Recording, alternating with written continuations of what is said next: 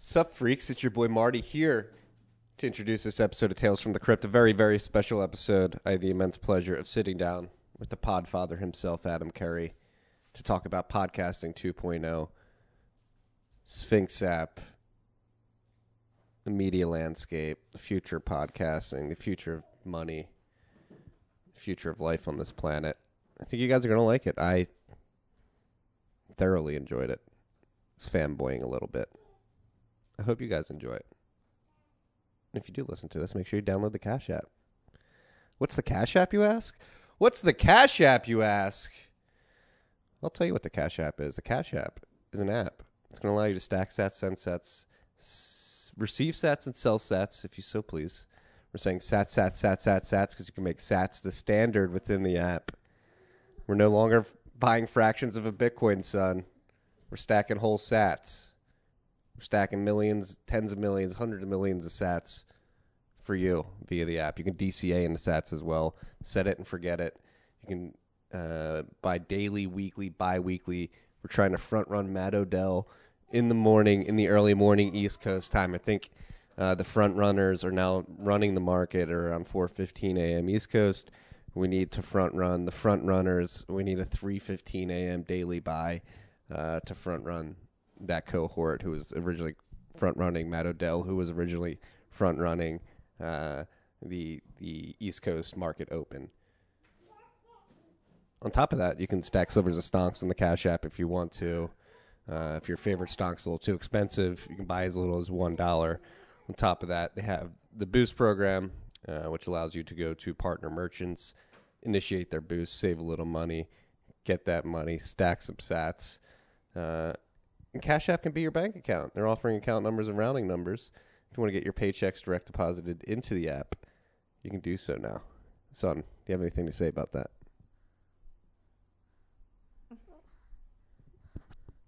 No? Nothing? Speechless for the first time in a while. Just a big smile. When you download the Cash App, make sure you use the code STACKINGSATS. That's STACKINGSATS. You're going to get $10. And $10 are going to go to our good friends at Owls Lacrosse.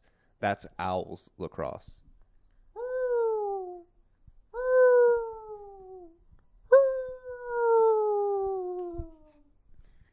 Download the Cash App today. Use the code STACKINGSATS and enjoy this episode with Adam Curry. I know I certainly did. Dicky.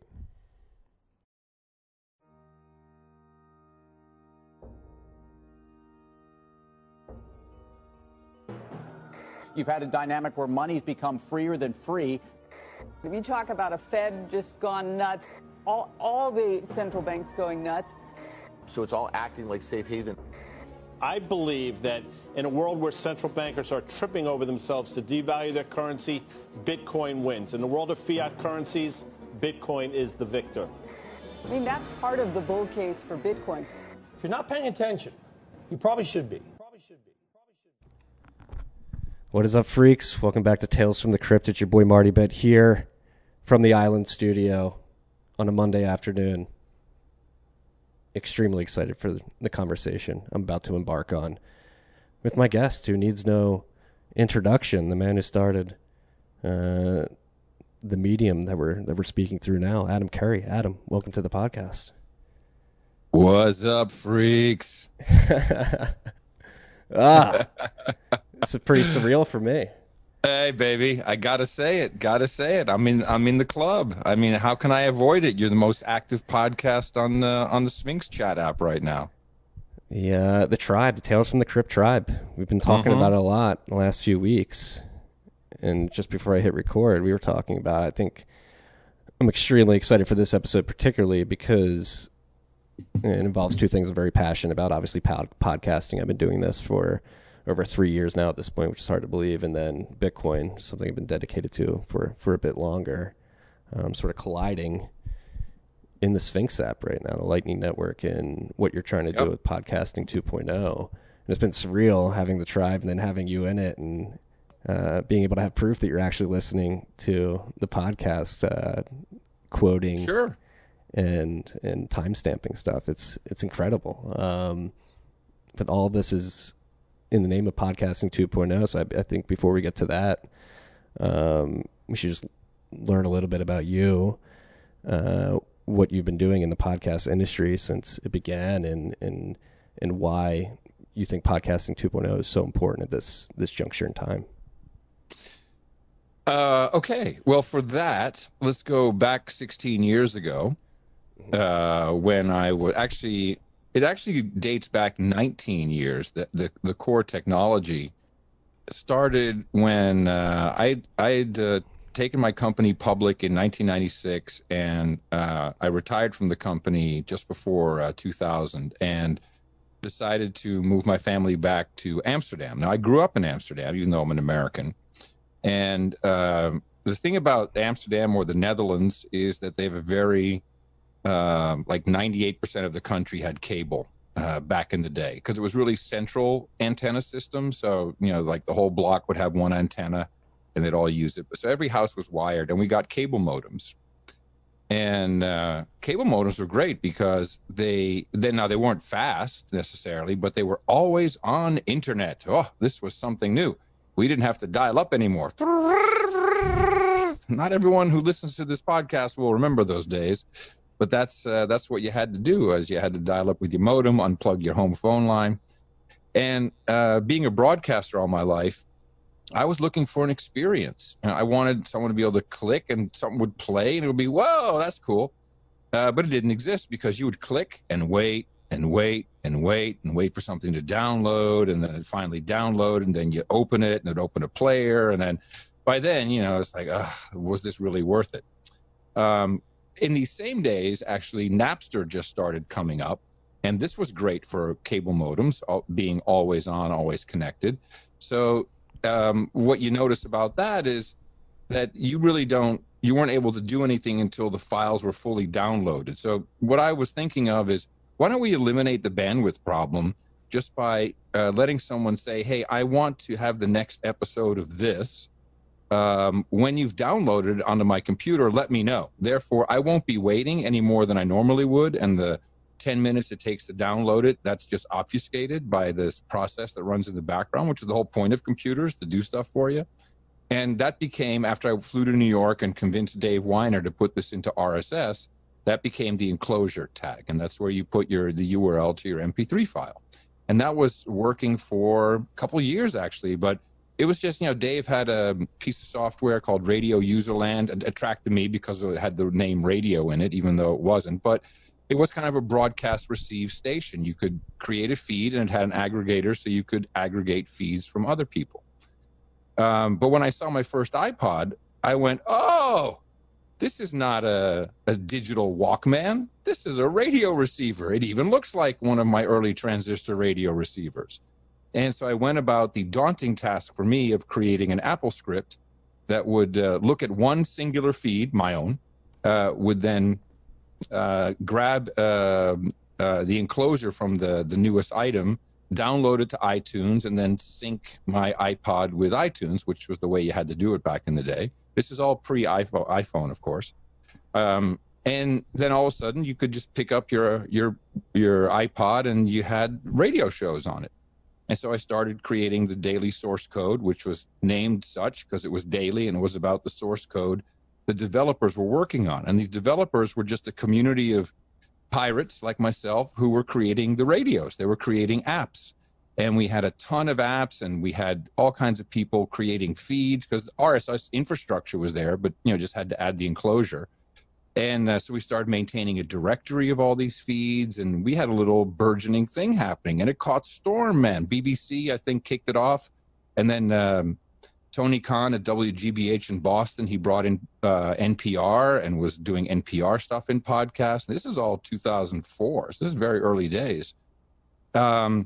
And then Steve Jobs called, and he said, I'd like to come talk. Do you have a little bit? And I said, yeah, maybe next month. Let me see my calendar if I have any time for you, Steve. And we met for an hour, and it was a fantastic, that's from my book, a fantastic meeting. But ultimately, excuse me, he was, buttering me up. He wanted my blessing to put podcasting in iTunes. And I said, sure, and take the index with you. And they started it up, and Apple became the de facto place where you would submit your feed, because all the other podcast apps who in general, independent podcast developers can't really maintain a database of hundreds of thousands or millions of feeds. It takes a lot of machinery and love and care, because it's not every feed is the same as the next. And they had the one-click subscribe mechanism. So they just became the place. And for the next 10 years or longer, they've kind of been at the center of the podcast universe, being the place where you put your feed in, being the place where smaller independent apps can search for feeds. That's what everyone was tied into, until things started to change.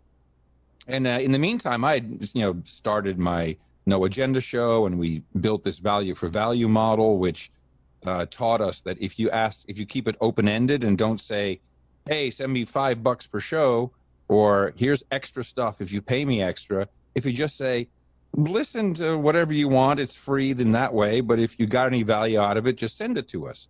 And what you wouldn't expect, what you would expect is a lot of people sent us $5, and a lot of them sent 50, and a few sent 500, and one or two sent $5,000. That's what the show was worth to them.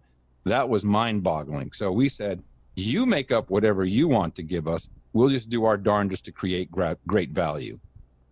And now we move along throughout time, and we have cancel culture, which is all related to advertising. This is the entire reason the cancel culture works. Advertising is censorship, and it works in a couple of ways. Either you are going to self-censor because you're not going to talk about the competitor to your advertiser. The advertiser will tell you not to talk about certain things. Or people who hate you will start making noise around your advertiser and say, oh, how can you advertise on this bigot's podcast or whatever? And that's what, that's been with social media. That's been done very, very successfully. And it's all about advertising. And to the degree that YouTube and Twitter, I'm sure there's some political censorship going on, but in general, they preempt the conflict with their advertisers by taking controversial people off. And that controversial is only determined by the values of the advertiser. So there you go. And two things happened. Number one, Apple decided to deplatform Alex Jones. And that meant that he disappeared from podcast apps all across the spectrum because they were all tied into the Apple index. The second thing that happened is Joe Rogan signed a deal to go exclusive with Spotify, which means he too is disappearing from the open RSS architecture. What that leaves us with is independent app developers who no longer have Alex Jones because it's been removed from the Apple index, and Joe Rogan's about to leave. So, where's their unique selling proposition? People like features, but open up any podcast app today, this is before December 1st, you will see Joe Rogan's face smiling at you. They all have him front and center.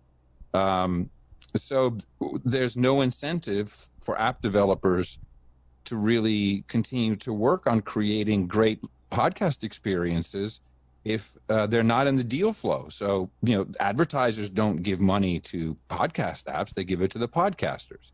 So I decided two things were necessary.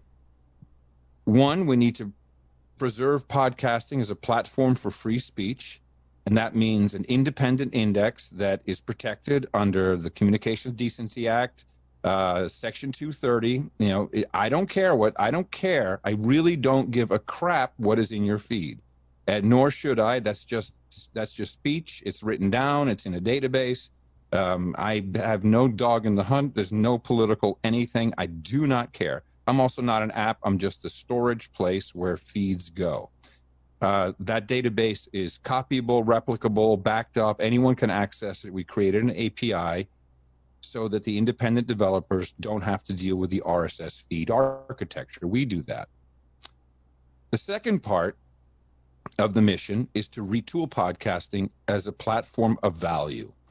And I had been looking at, I really got converted to Bitcoin about 6 years ago, not long after I sold 65 Bitcoin I had been holding on to for 5 years at like $900 and thought, wow, that was great. Happens. It happens. Yeah, it happens.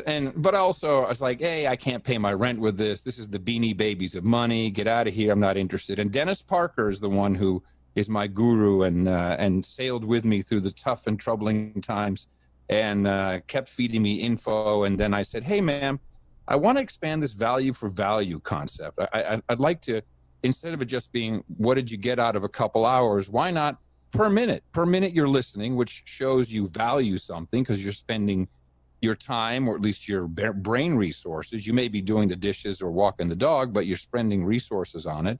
So that's obviously valuable. And why not let people just send me per minute value back at their own discretion? So whatever that is, 1 Satoshi, 1 millisatoshi, 100 Satoshis, I don't know, whatever it is. And he said, oh, real-time payments now through Lightning. So I started looking at Lightning. And this is before we started the Index project. And, I got a Raspberry Blitz, and I'm fully noted here at home, and I'm experimenting. And so I'm figuring out KeySend and how all this stuff works. And so we started building the Index with this in mind, that, we would have some kind of this idea of hitting a play button and then having the value flow back. So you've got MP3 bits coming in, and you've got some kind of monetary bits going out.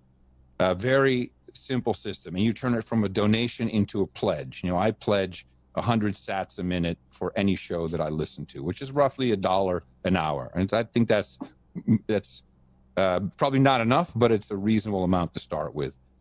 And as I was looking at this, Paul Itoy showed up from Sphinx Chat. He posted on a kind of our development hangout, which is podcastindex.social.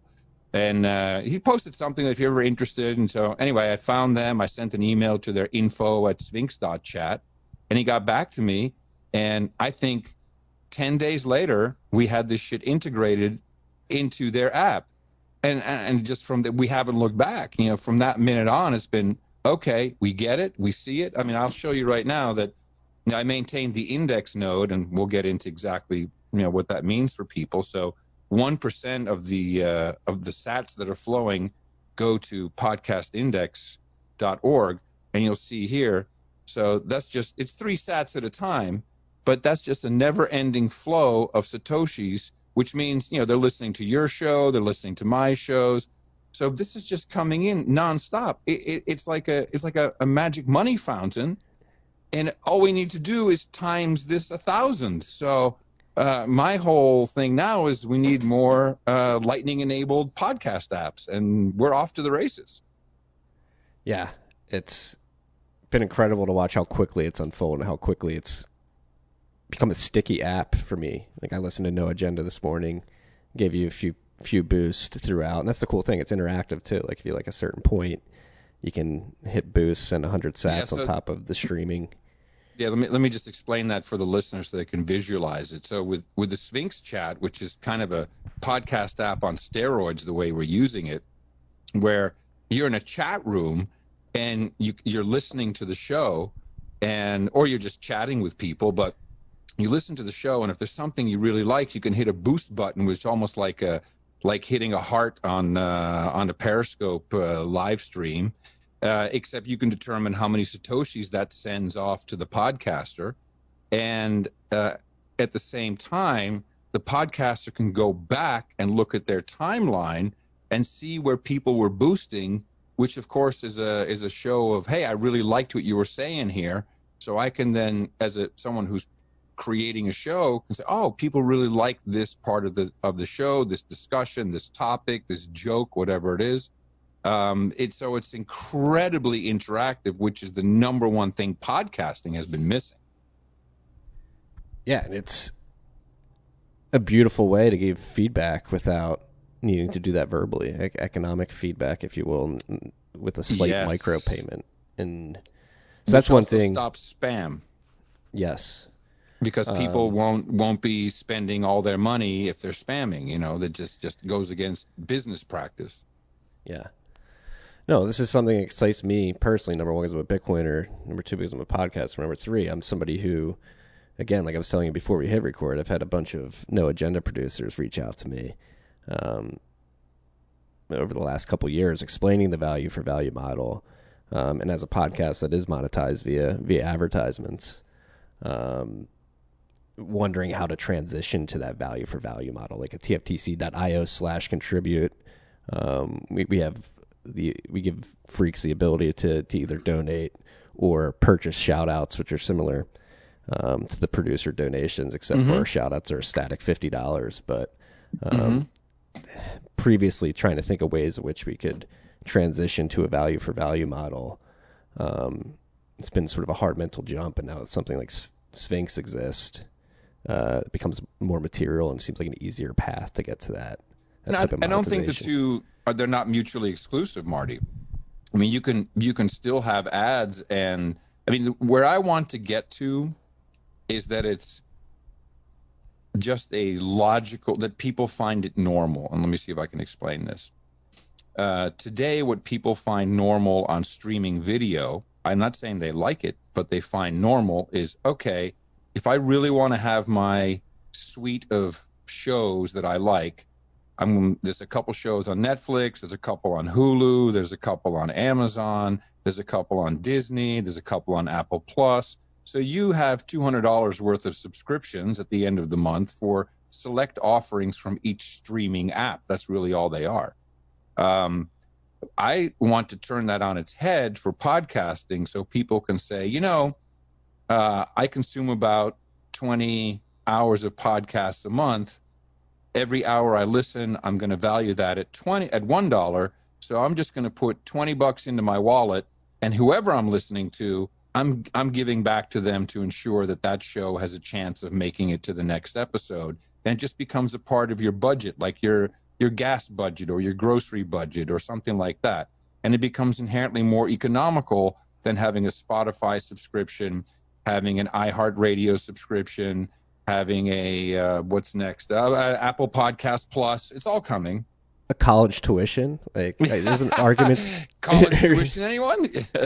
No, there's an argument to be made that I'm an audio and visual learner.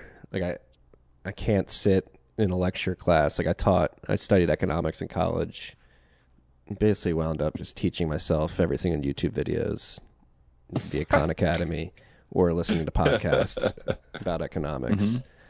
But to think about the value that you're actually getting from this content, or I have at least, I'll speak for myself, in many different facets, like it's worth it. And to think about how much you give up in the advertisement world as a listener, it makes a bit of sense. But there is that consumer mental model switch that needs to happen. And I think micropayments via the Lightning Network are a close enough stepping stone to get to that point. Well, here's the numbers. And this, because I've built businesses before, and I've never built something this quickly. I've never built anything, or never even had a thought of getting paid anything, which is obviously not happening. But the speed at which this business has developed and the opportunity is insane. Here's the market, and these are IAB numbers. So that's, Interactive Advertising Bureau, take it for what it is. They believe there's 100 million people in America, that's all the data I have, who listen to podcasts. On average, each of those 100 million people listens to 1 hour a day, and that's 7 days a week. So now we have 100 million hours being consumed per day. With the No Agenda show, we were able to convert probably 3 to 4% of our overall audience into supporting us financially. A much larger percentage helps us with other things, jingles, clips, artwork, stories, information, background, sleaze, whatever it is. That's what producers do, and that's how we consider our listeners producers. So there is that percentage, 3 to 4%, which we've converted to giving us money, donating, supporting the show. I think that if it's safe to say that of those 100 million people, we can convert 1% to the donation model. Many of them already have. People are familiar with Patreon. They're familiar with PayPal, hat tips, tip jars. They understand the basic concept. So we can move these people, probably half of them already understand it. The other half have to be converted. So now you're talking about 1 million hours a day. let's go back to my value proposition, which is any podcast that you listen to for an hour should be at least worth $1. I don't think anyone can really disagree with that. I think it's shit low, but let's just say it's $1. Marty, now we have $1 million a day flowing through podcasts. Holy crap. This starts to get real. And my dream comes true here. And my dream was to support the independent software developers who are creating apps. This is the big secret sauce. I can't compete with Spotify on talent because they'll just buy the talent. That's the Joe Rogan problem.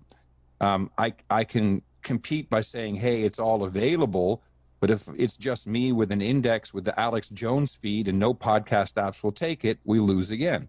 So we've got to get these guys some money. This is why, and I think this is what's going to be groundbreaking about podcasting 2.0 is the built-in split. So we've enabled it so that the default is for every $1 or every 100 Satoshis or whatever you send, 98% goes to the podcaster, 1% goes to the app that you're currently listening to the show on, which clearly is love and energy has gone into that, and it's Lightning enabled, and so there's actual work that has been done to enable that for you, and you wanted that to continue.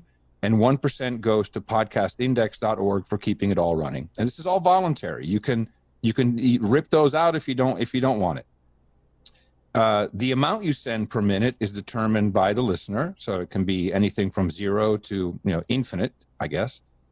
The podcaster then, and this is where it gets really cool, can take that 98% and simply by specifying more nodes, more Lightning nodes in their RSS feed, which they have total control over, they can say, you know what? On this show, I've got a co-host, and we have, my mom. She, lent us $1,000 to buy gear, and we got some cool ass promoter guy who's always promoting the show. So I can, as a podcaster, I can put in my own feed. I want 40% to go to me, 40% to my co-host wallet. I want 10% to go to my mom who invested, and I want the other 10% to go to this guy who's promoting. And the flow literally goes from the listener's wallet in 5 individual payments directly from that person's wallet, so no one's in the middle, to those individual Lightning wallets. Now it gets interesting when you take that down to the episode level. So the No Agenda Show is my example.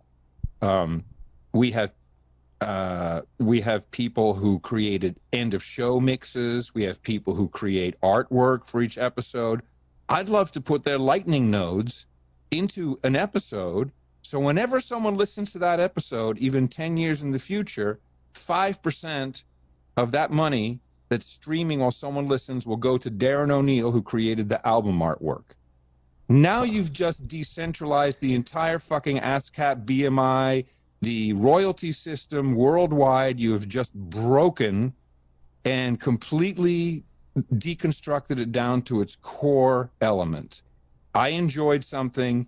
Everybody who worked on it should get a piece of that as they've predetermined.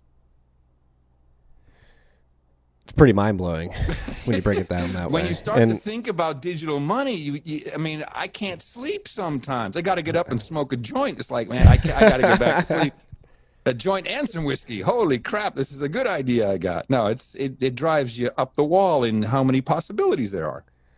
Well, it's beautiful in many ways, too, because actually, from a development aspect, and Bitcoiners hate when you use the word community because there is no community. It's just people accessing an apolitical protocol. But you can't deny there's a community of Bitcoin enthusiasts. Well, that's like saying there's an LGBTQ community and a black and brown community. I always say to my to Mo, I say, hey, Mo, where do all the black and brown people live? Is that one zip code? Is that just someplace I can go visit? Is it just a huge community with drums? It's fucking stupid. And we all know it. Yes. But like the vibe around the protocol seems very similar to what you described in the early days of podcasting. Exactly the same. Yep.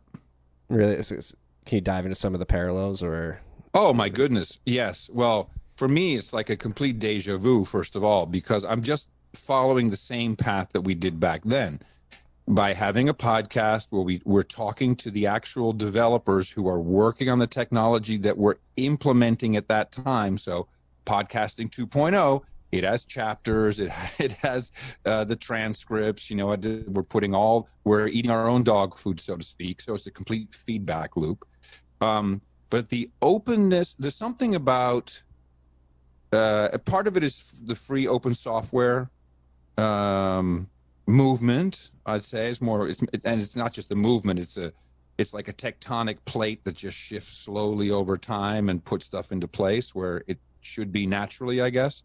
And the first one was really with Paul from Sphinx Chat. You know, we were just talking. He's like, "Oh, fuck, we'll do this and we'll give you the code for that." And, you know, and then Dave and I are like, "Oh, we got all this code over here. You guys take that." And we're all doing this to create something that we're not even sure what it is. It's like the ultimate collaborative art project. And I take software development, it's a science, but it's an art. I mean, you can get to places in software in so many different ways that it's an art. I mean, look at the variety of apps and functionality that are coming out of this project. So it's when people are creating art together and they're doing it for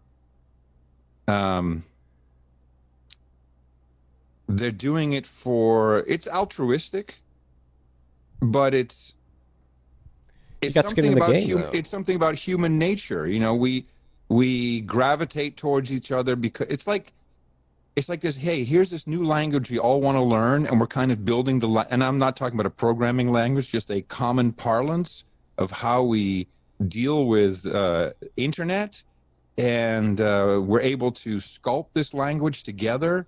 And it turns out that when you have a lot of diversity of thought, that it just gets better from it. And you know, shit blows up in these projects all the time. And we've all seen great projects implode.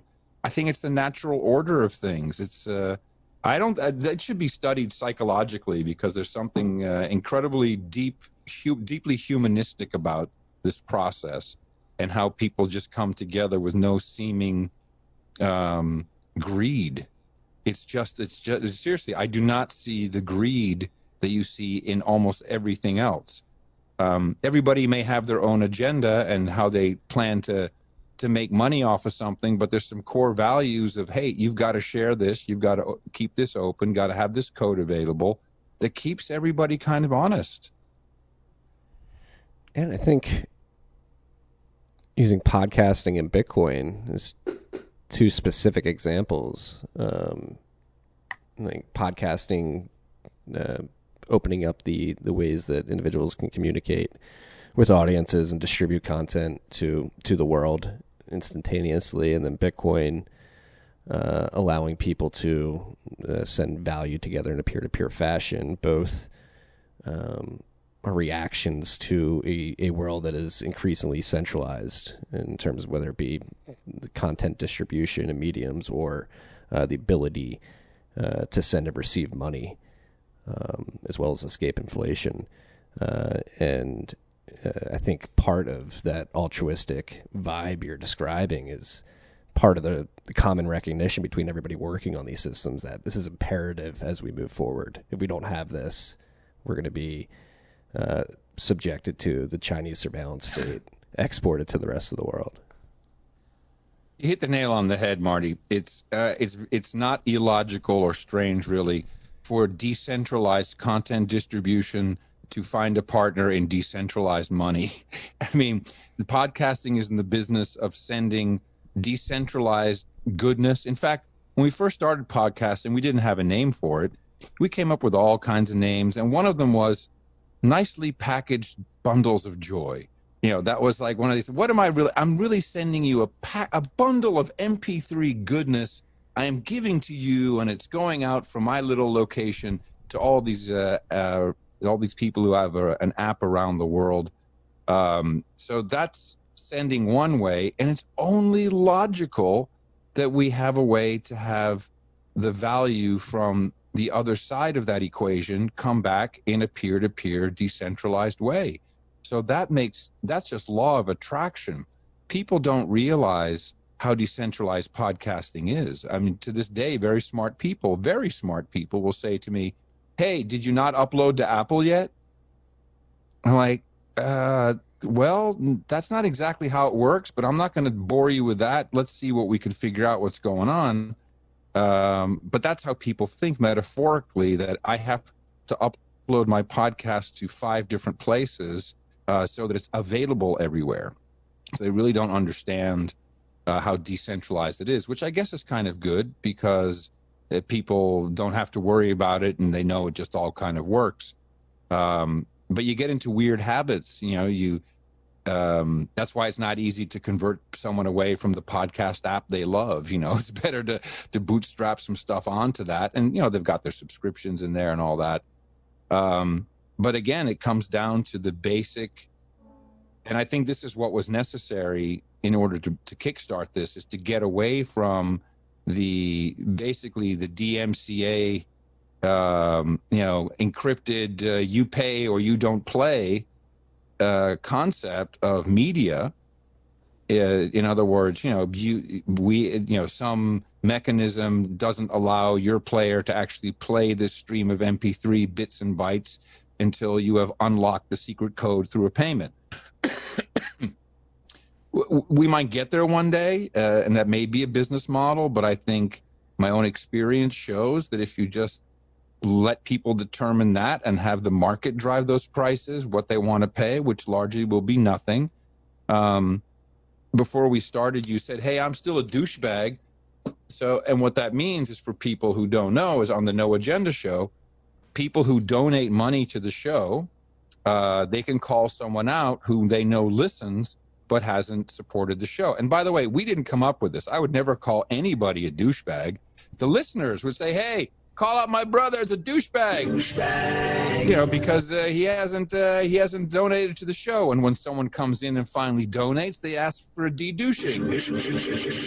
You've been de-douched. So, so what we've actually discussed is, we call it, behind closed doors, we call it the douche flag, but we'll probably call it the nudge flag. So if you have a podcast app and you're listening to a podcast and you have no sats in your wallet, or you're not flowing anything, it'll just say, hey man, don't be a douche. Consider topping up your wallet and making sure these guys get some value. These things seem to play out quite well over time. Yeah, the social pressuring. Of course, there's social pressure. Yeah, right. Yeah. And that's what, like, thinking of where all this monetization via the Lightning Network and stream payments and micro payments can go. It's you just, like, the opportunity is mind blowing when you think about it economically, but then psychologically, like, how does it change the nature of content consumption and then content production? What does the quality look like? Like, what does the world look like if we do successfully transition to this monetization? Looks pretty freedom to me. Right? So let's take music as an example. Music licensing is a quagmire. A lot of it is statutorily, at least in the United States, arranged. How much is required, no more, no less, to pay for streaming, versus, you have you have performing rights, you have broadcast rights, you have sync rights, you have publishing rights. All of this can be obfuscated or just eliminated. And, every MP3 file can come with a value block that you put into your Lightning-enabled player. It doesn't have to be a podcast player, just a music player or app or whatever you use. And encoded into that will be all of the artists who played on that song, the writer, the composer, the manager, the producer, put whatever we need in there, and the percentages. And whoever plays that song, if they're not a douchebag and they like to, maintain the music that they listen to, and they want people to enjoy and have their favorite artists continue, they'll fill up that wallet, and that money will stream straight to the people like a royalty. Oh my God, what a crazy concept. We're going to eliminate waiting for 2 years for your streaming pennies from Spotify, and it'll be so beautiful. And this system paves the way. We can start doing this today. I mean, we're doing it today. I did it this morning. Exactly. I know. You should wash your hands after you do it, Marty. Seriously, that's getting pretty nasty. But this is like the royalties thing. This is probably one of the biggest points of contention in the music industry. Obviously, it's crazy to think. I mean, you have many artists. Taylor Swift being one of them right now, most famously, is very enraged due to the fact that Scooter Braun owns her discography and is able to sell all the rights to that and make all the profits. It's pretty insane. But she sold those rights. She sold her publishing rights. I'm sorry, you got screwed by the system. Get in line, sister. That's how the system works. So, you don't like it. Well, you can change. You can step outside. I'll take Taylor Swift. I'll Bitcoinify her. No problem. And that'll work out great. I wish we could. We're getting close. The technology is almost there. So I guess that's a good question to ask you at this particular point. Like, what do you think of the Lightning Network? As somebody who's been a Bitcoin enthusiast, one of the coolest Bitcoin things you've done in my mind is receive the private keys via ham radio wave. Was that from Rodolfo or Samuel Patterson? Yes, we did. We did a little Bitcoin transaction via ham radio. I've been a ham radio operator for about 8 years, I guess. And there's a lot of digital work that goes on there. It's kind of beautiful, there you go. It's another decentralized system that still works, and we do digital on it. Okay, throughput is pretty bad. Don't be loading no neutrino wallets over HF. But just to send a key or something like that, it works. It works incredibly well. And once we get to a place where everybody, it would be great if every family had a node at home or a node somewhere. It's the family bank. And mom and dad have multi-sig keys. And even for trust fund babies, add another multi-sig so you can have a little side wallet there that is just for the trust fund baby. All of the lawyers and the bankers and the shysters and everybody in between can kind of be eliminated. They can learn to code. There you go. Don't tell the bus driver to learn to code. You learn to code. You'll get banned from Twitter if you tweet that. Be careful. I know.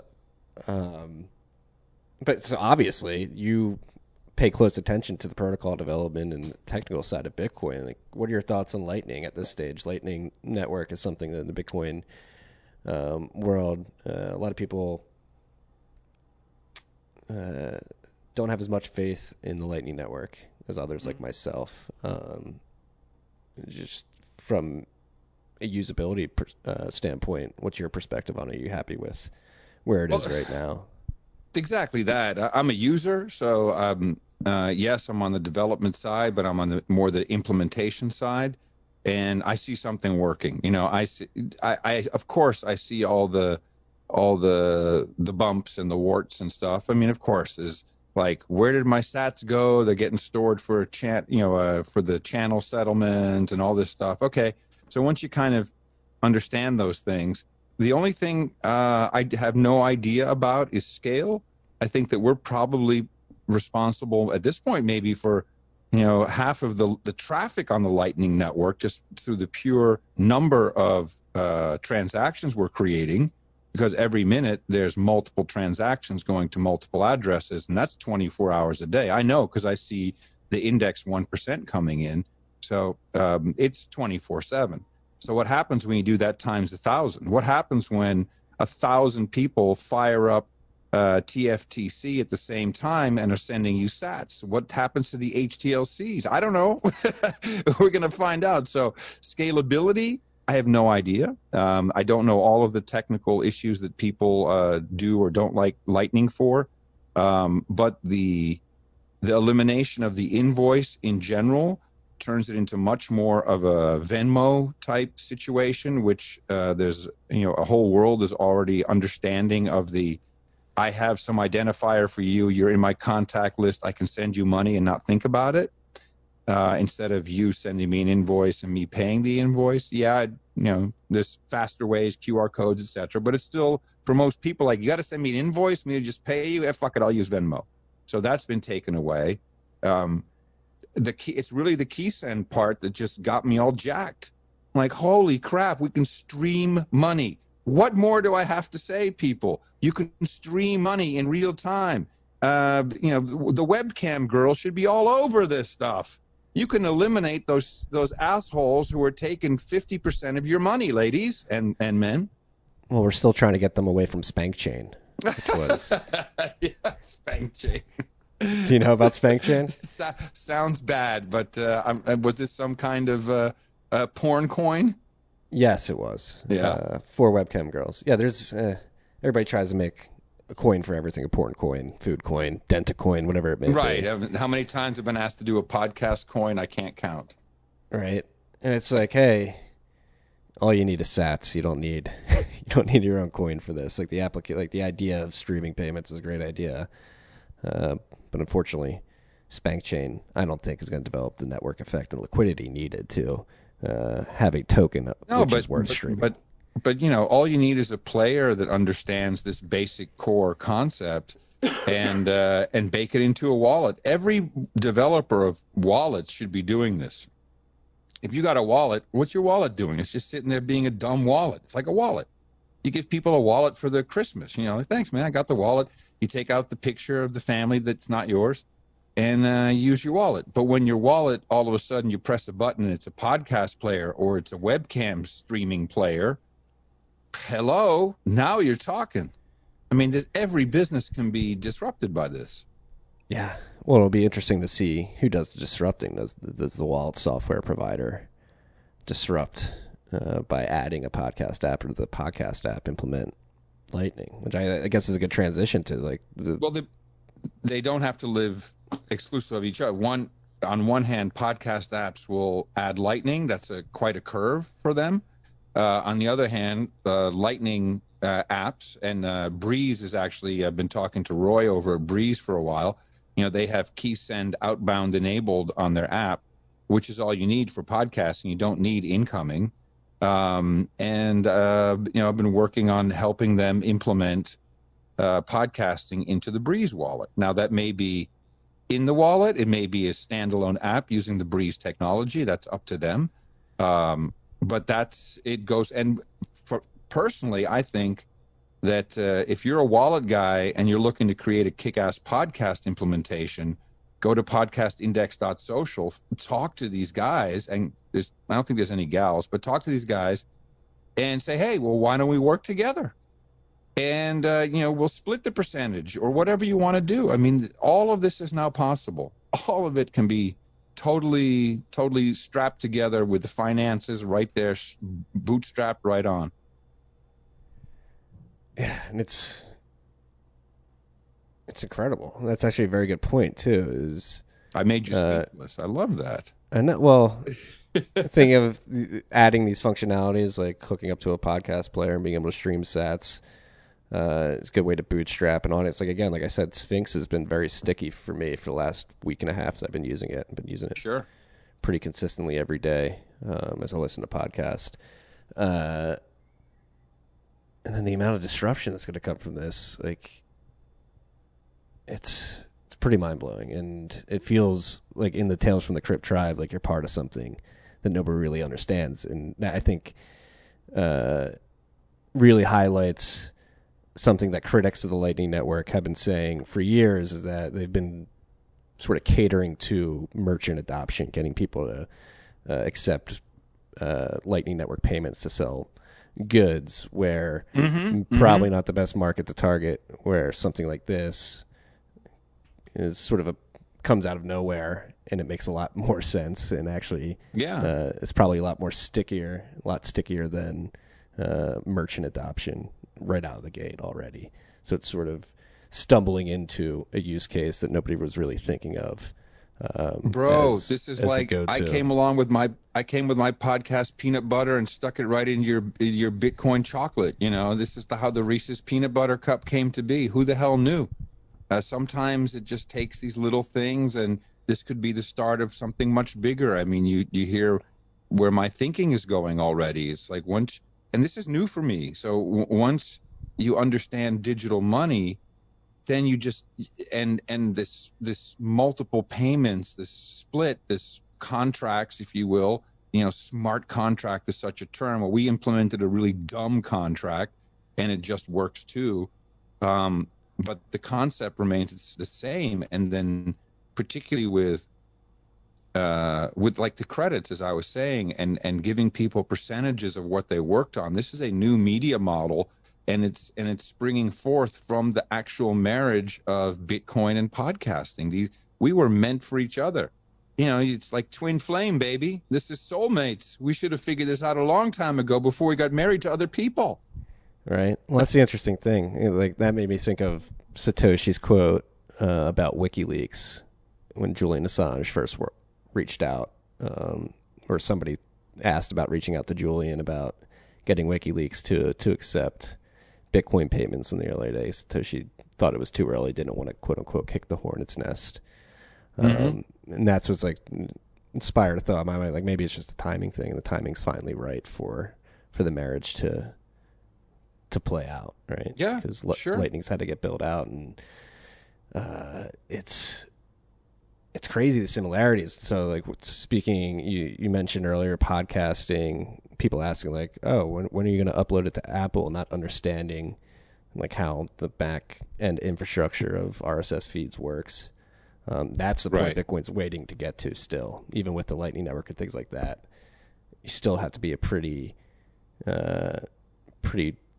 technically versed person to interact with the protocol in a secure and somewhat private fashion. Yes.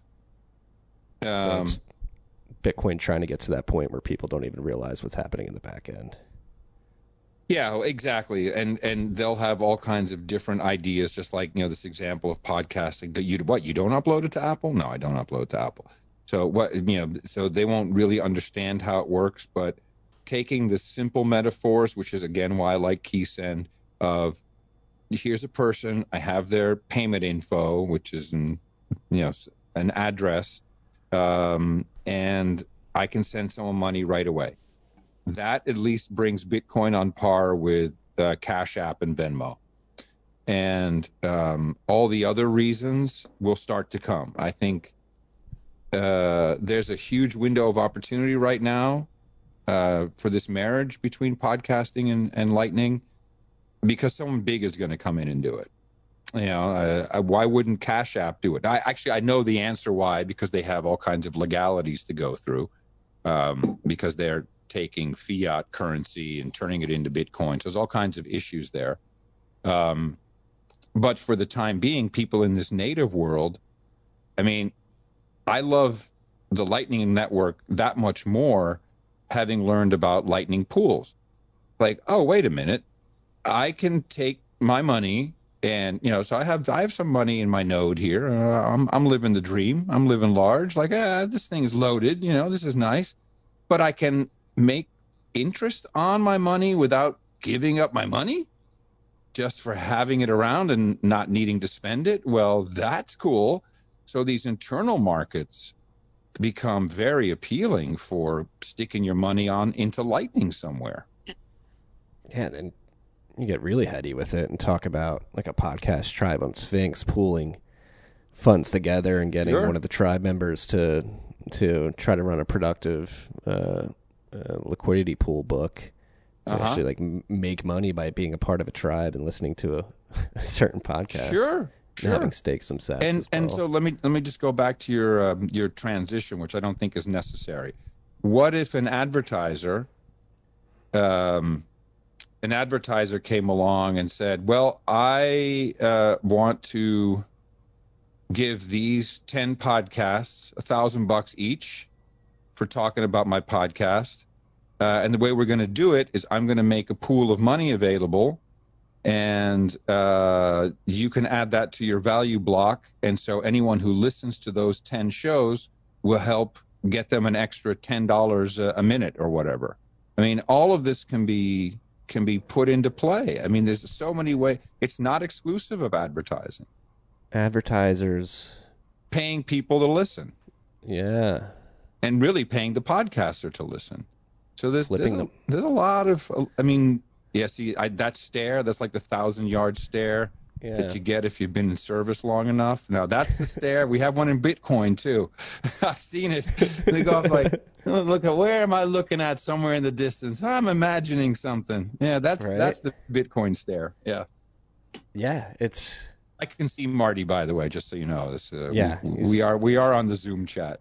We're video chatting. It's crazy to think, right? Like another model that Ryan and I were talking about, if you're an upstart podcast trying to incentivize people to listen, there's a lot of problem gaining an audience, just people not listening. You may be putting out good content, but nobody's seeing it. Being able to incentivize listenership by saying, hey, I'm going to give out 10,000 sats to the first 1,500 people that listen to minute mark 54.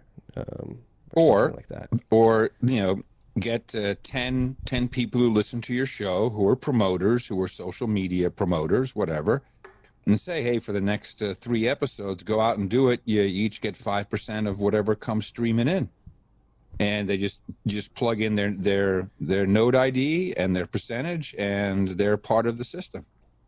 Yeah. They help you build it. It's a beautiful future we're envisioning right now. And it's very here, big man. It's here. It's here.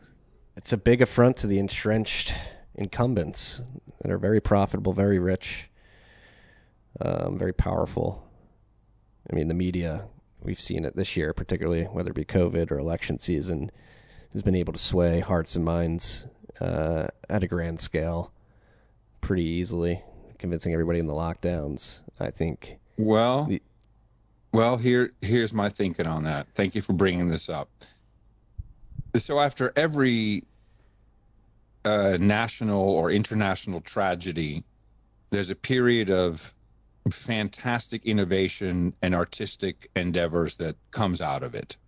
In fact, podcasting itself, the core technology, was developed not long after 9/11. And a lot of people were not flying and worried and concerned and were thinking about stuff. The bubonic plague, we had the Renaissance. We had all kinds of great thinking comes out of great tragedies, manufactured or not. Isaac Newton was the great exactly, bubonic plague, right? Exactly. Yeah. So the two things we lost for sure in the Rona period is our media. And I think that universally everybody, even if you have been mind controlled and believe everything that Herr Fauci says, and you're listening to this right now with your gloves on and your mask on and your goggles on under the sheets in your hermetically sealed chamber, you know that no one agreed on the same thing and that someone somewhere is full of crap, and it can't just be Fox News. So people have lost their trust in media, and that's universal across the board. I am convinced of that. But certainly a large portion of people are saying, hey, man, the media sucks. I think almost everyone agrees the media is bullcrap. The other thing we lost is cash. And boy, we gave it up. We saw those TikTok videos of the money being disinfected in Shanghai. Oh, my God, dirty money, don't touch it. I'll use my Venmo, I'll use my credit card. So we gave that up voluntarily. And that's the big one. That's why we see the great reset coming from the globalists. That's why we hear about the central bank digital coins. That's where we hear about FedNow, because they know, and this is who we're really up against, they know that when you control the money, you control everything. You control the votes, you control the laws, you control the people. I've had my bank account frozen. Man, that's an unhappy experience. So, that should not be able to happen. But you should be able to circumvent all of these archaic systems. So the bottom line is what comes out of this period is opportunity for new money. I'll just call it new money, an opportunity for new media. And Hollywood is dead. There's no more productions. They can't produce. They have not been able to produce anything. The streaming guys are low on content. There's never been more podcasts created. Alternative media. There's alternative social media, alternative to the quote unquote mainstream. This is a massive shift. And what we may wind up with in America, we may wind up with the party of Twitter and the party of Parler. And then we'll have this other group, this bunch of weirdos with guys like Adam and Marty, who are the party of Lightning and Mastodon and podcasting. And let us, I mean, podcasting's been around for 15 years, and 15 years it'll still be here. Bitcoin is not going to go away in 20 years, 10 years from now, it's still going to be here. So we are building something that adheres only to our own mathematical agreements. And hopefully, I think Wyoming is already doing this. There will be states and countries who will become incredibly Bitcoin friendly. And they will help understand how these new models work. And so that I can treat my streaming sats as income and not as some investment, like I'm holding an asset. So these things will change. There's also smart people, crazy fuckers like us going into government. We'll find them. They'll find us. We Shout will. out Cynthia Lummis. Right. Exactly. Well, I teeter back and forth from like crazy optimist to crazy pessimist, thinking the dystopian future is imminent, considering the powers that be that want to make it so, whether it be people at Davos, the World Economic Forum with the Great Reset, China, the Chinese Communist Party specifically, trying to export their communist model to the rest of the world. The big tech companies, the intelligence agencies, central banks, all have this entrenched incentive to keep that system afloat and operating as it has up to this point. It's going to be a big fight, I think. Well, it's the Great Reset versus the Great Awakening. That's the cusp we're on right now. Yeah. And it could get a huge, if it works, and I think we have a fourth act from this president. He seems like the entertainment kind of guy. I don't think he's going to go out with we had is he going to die from the Rona? Oh, no, our hero makes it. Okay. So that's where that moment where everyone's like, oh, my God, is the movie over? No. So he's got a fourth act coming, and it is my understanding and belief that there is a real effort to try and expose it all. And it all will go back to China. We'll go back to an entirely corrupt system of elites, really, and non-governmental organizations and all the stuff we know about. If that happens, it will be a very big job to tell the 60-70% of the world who are all in and believe this magical MSNBC world that that's their lying eyes, and they've deceived them. If that doesn't happen, I think it will happen regardless of whether President Trump is reelected or not. The genie is out of the bottle. Sidney Powell is a military lawyer. She's not part of the Trump civil lawsuit. Yeah, what's going on there? I saw the Trump campaign distanced themselves this morning. What can we believe here? Well, if you read the statement from the campaign versus the press, okay, the statement says, here are the people on the president's legal team, Giuliani, Jen, what's her name, and a couple others. Sidney Powell is apart from this team. That is a legal requirement because she is a military lawyer, and as long as she stays separate from the civil lawsuits the Trump team is filing, the campaign, I would say, the Trump for re-election campaign, then she can actually do military tribunals and try people for treason. This is why she can't be involved in the civil side. So the media spins this as sources familiar with the president's thinking, which is my favorite phrase of all, because someone apparently knows what the president's thinking. Sources familiar with the president, I don't think the president knows what he's thinking. Sources familiar with the president's thinking say Sidney Powell was too crazy even for him. Well, first of all, no, Sidney Powell's not too crazy for Trump, that's for sure. Second of all, they just made that up because that has nothing to do with why she has been legally shown to be separate from the campaign. So anyway, I believe that that information will come out.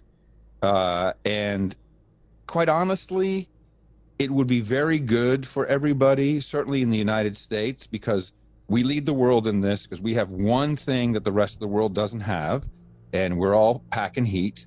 So, you know, and that as a reason for that, as a reason for the Second Amendment is to protect the First Amendment, in my book.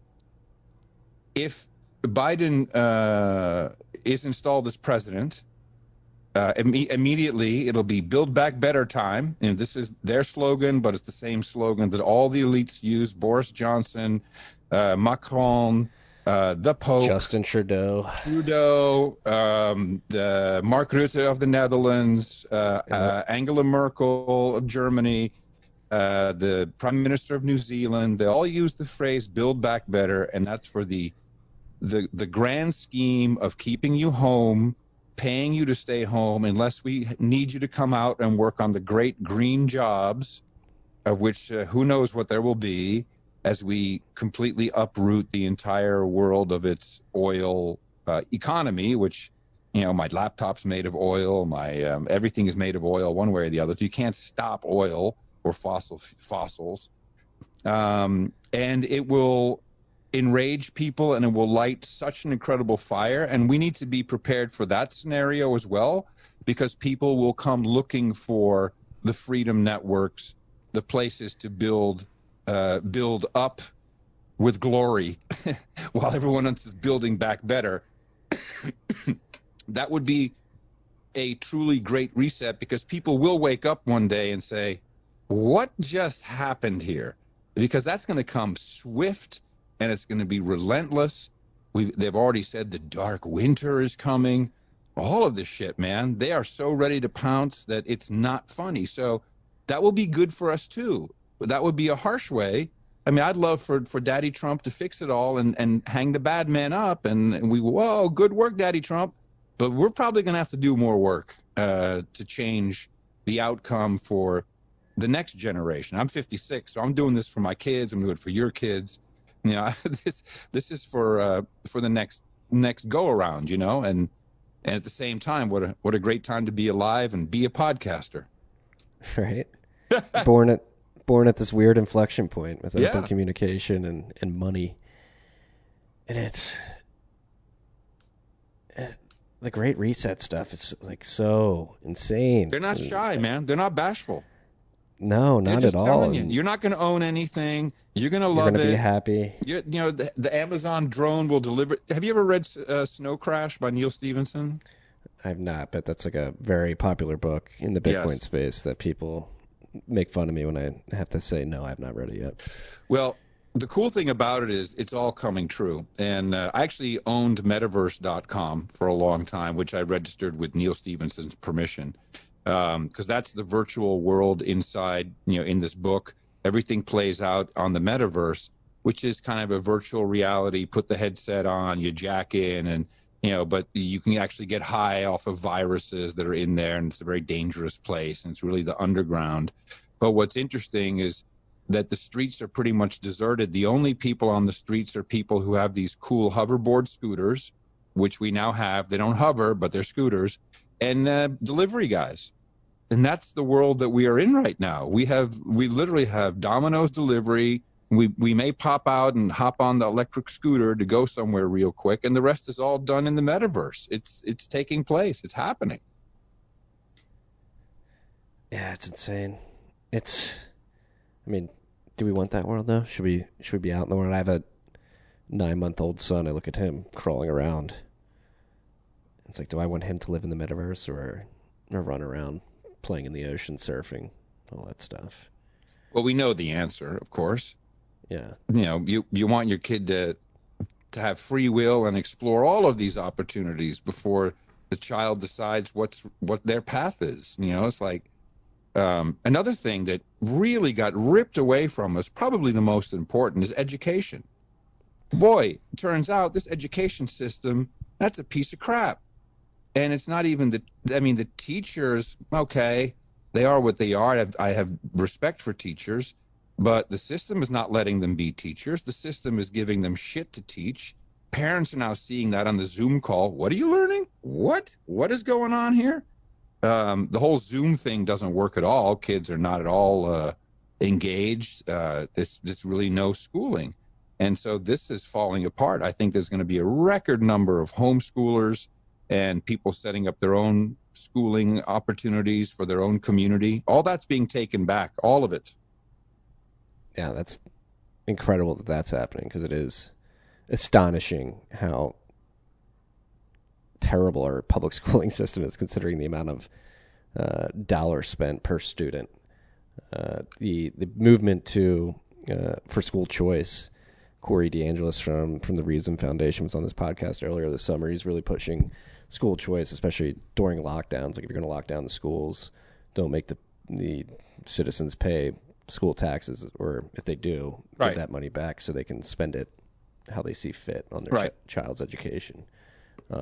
That's imperative. Like, things like the Common Core, like that's what, like, I have cousins who have had to do Common Core by stuff. The same people who brought you the coronavirus. It's Bill Gates. It's the same damn people. Right? Why are they intentionally trying to make us stupider? Like, why are you going to transition a whole country to Common Core so parents can't help out with homework? Like, it doesn't make any sense. Well, you said it. An uninformed population is a compliant population. Yeah. Today's children, sadly, a large portion, maybe majority, are over-socialized and underinformed. They just don't know. They're headline readers, brother. They don't know shit. And they're all on amphetamines. Oh, yeah. And, of course, we have drugs for all the children, whatever you need. I mean, this is we followed this so closely. It's sickening. It's sickening how sad these children are. They're over-socialized, so they're afraid to say stuff because I want to piss everybody off or anybody off. So they get depressed, and then we throw them onto, some meds, throw them some Adderall so they can function and self-medicate when they need to function. Oh, no, it's despicable. But, that's how we learn. We as humans, we've made big mistakes in the past. Yeah, well, it feels like it's a thing I say on this podcast a lot. Like, are we going to look back in retrospect and point at a date in the past at which you had, like, the fall of the American Empire as it was known in the beginning of the transition into something else? And it's hard not to look around and see, especially this year, see like a mass psychosis of nobody thinking critically or for themselves, leading us down some terrible, terrible paths. Potentially another lockdown here, which is just, it's mind-blowing seeing how people, like some of the people I notice, willingly like welcoming it, be like, we just got to do it. Vaccine's coming. Like, it'll happen. It's insane. Well, clearly it's not everybody, Marty. That's the good news. It's true. There's enough. There's enough of us, and I think that's many more than we may know. And it's how all things change. It starts somewhere with some people, and I mean, look at the. I like the tribe metaphor a lot, because I think we are media tribes, so our two media tribes are now intersecting. And what that means is that you'll see no agenda people talking to TFTC people. They're going to find each other. They're going to share other podcast ideas with each other. And then that tribe will come in, and we have this patchwork of ideas and thoughts and theories. Call them what you want. Tinfoil hat. But we're allowed to have theories and think about stuff and strategize about the world. And that, so, okay, Joe Rogan may not be the same on this with the same openness of conversation, but man, he reaches a lot of people. A lot of really great ideas come out on that show when he's just talking to somebody. Through that, we got a huge influx of Roganites, and they're spreading out, and now Roganites will come over to you. And with that, we build a base, and this base is a base of knowledge and understanding, and it's codified in forever media, really. I mean, there's so many copies of the No Agenda show. I mean, it'll be around somewhere forever. Same with the TFTC. I mean, these things will be referenced. We have show notes, we have articles, we have blog posts, we have Twitter timelines. The information is there. So we're leaving breadcrumbs everywhere. People can pick up on it. Okay, so the mainstream media use a CIA-induced term, which is conspiracy theorist. So once we all get past that and understand that, where the true conspiracy is, or just call it what it is, if you think President Trump is, a Russian spy, well, that's a conspiracy theory, and it's fine to have it, and you didn't prove it, so now fuck off. Now we have some other ideas.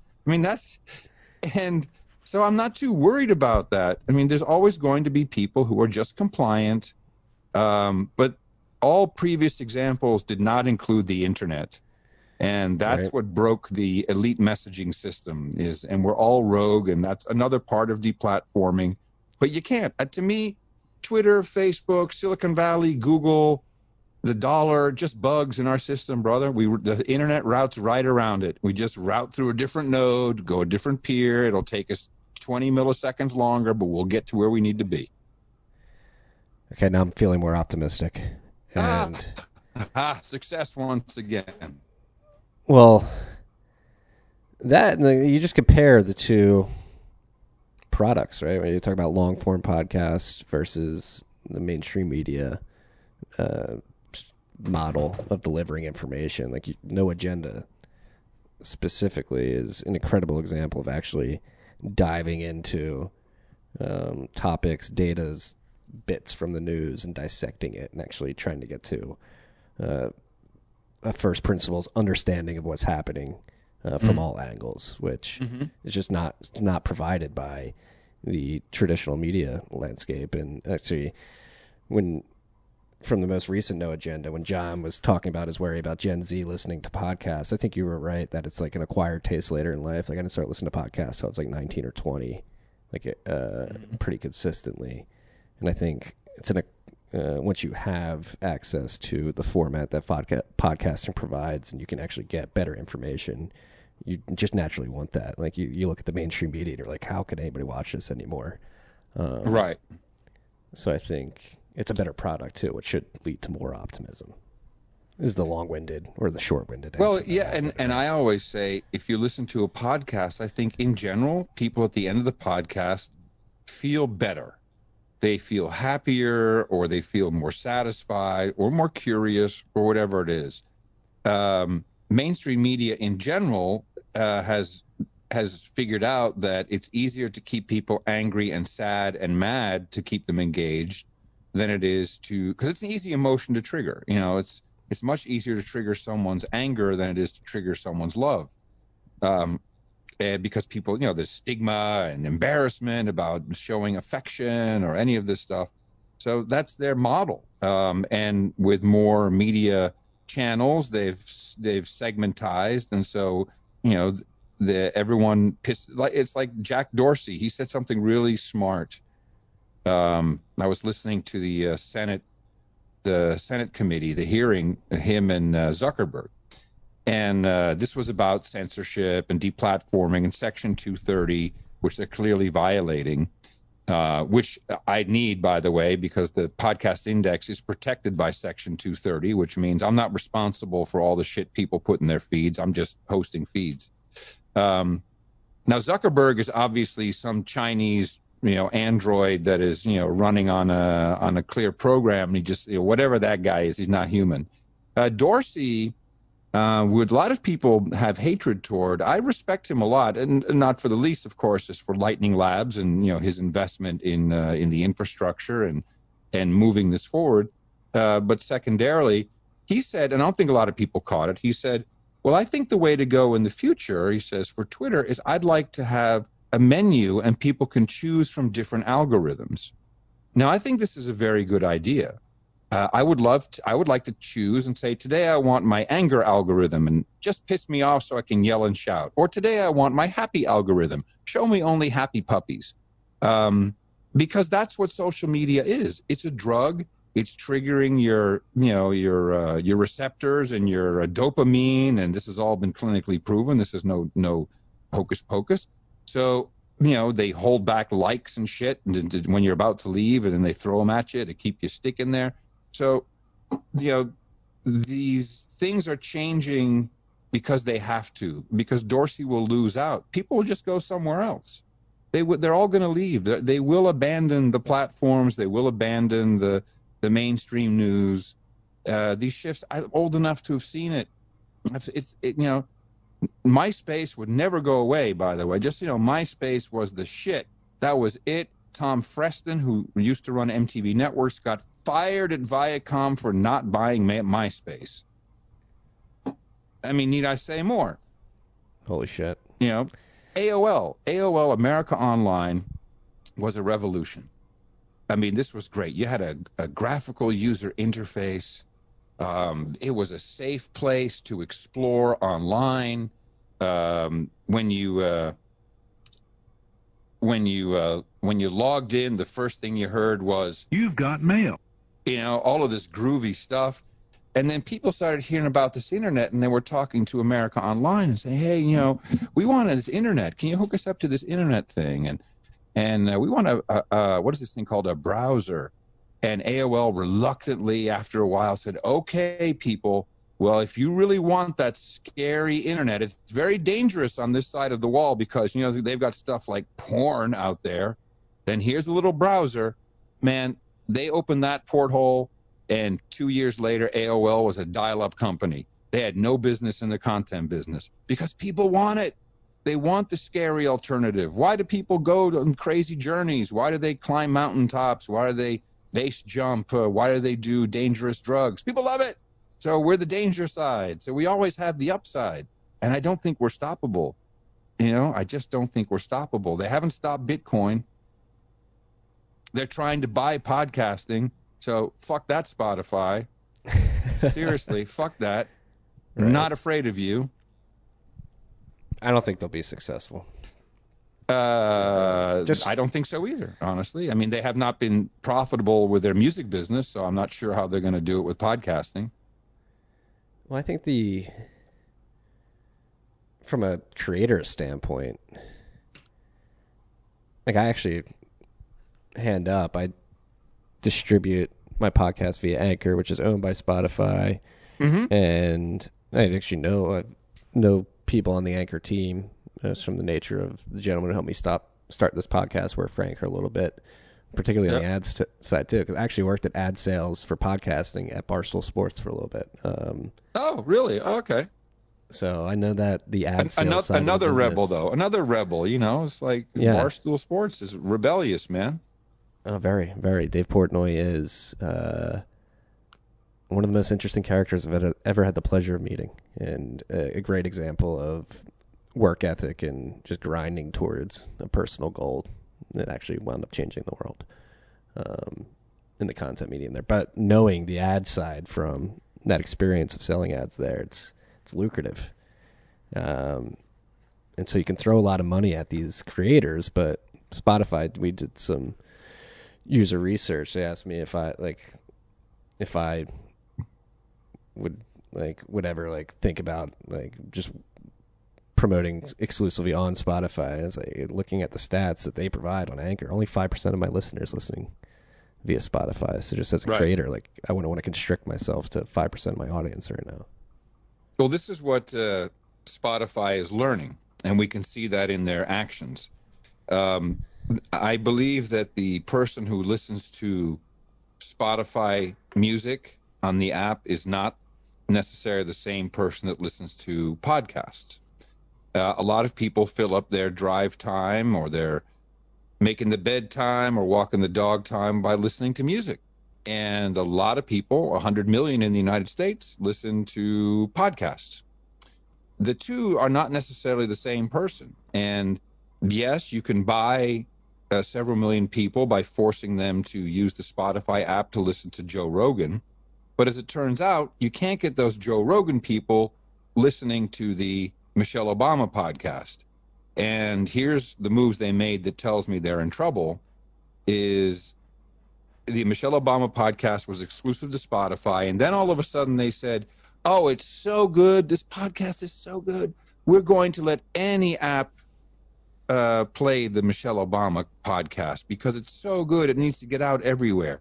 Well, no, you couldn't fill your ad inventory. You oversold that fucking thing. You launched with Johnson & Johnson, with Dawn and Ivory soap or whatever.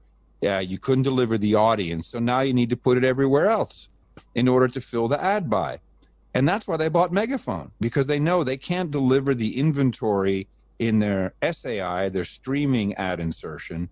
So they bought a company that does dynamic ad insertion for about 5,000 podcasts. It's not chicken feed.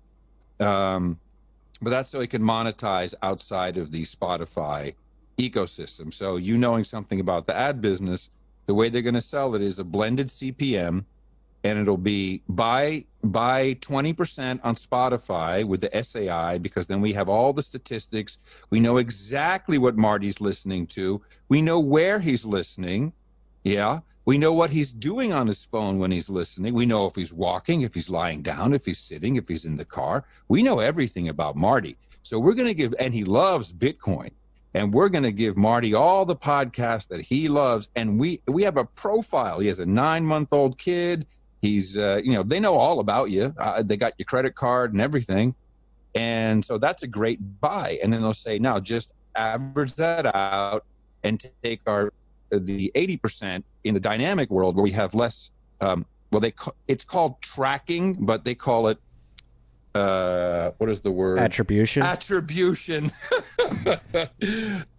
Thank you. We don't have enough attribution. Yeah, I mean, you can't track people the way you'd like to outside of Spotify. And that's how they're going to sell it.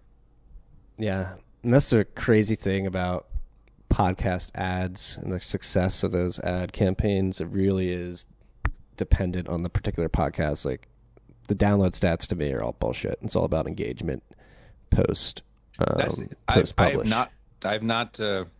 We've not looked at our stats in a decade because we never had to, because I don't care how many people listen.